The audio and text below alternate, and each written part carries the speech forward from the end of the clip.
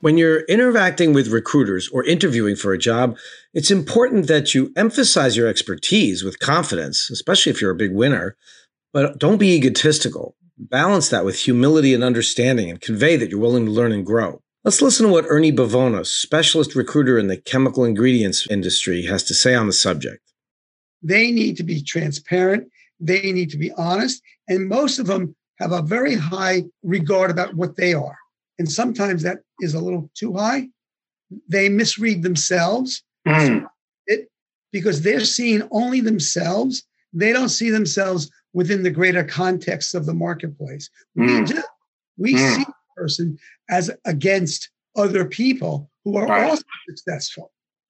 And it's hard for that person to say, I'm the best, if they only know themselves. And we have to help them identify what makes them better than others, how to make that be valuable in the interview. But recognize that you have to be, not humble, but humble enough or understanding enough that you continue to learn, you're willing to learn, willing to grow. And that's what the client is looking for. He's not looking for the world's expert because there's always somebody better. No matter what happens, there's always somebody better. And if you're so egotistical that you are the best, then what does that say about your ability to grow? What does that say about your ability to work with others in the market, in the company?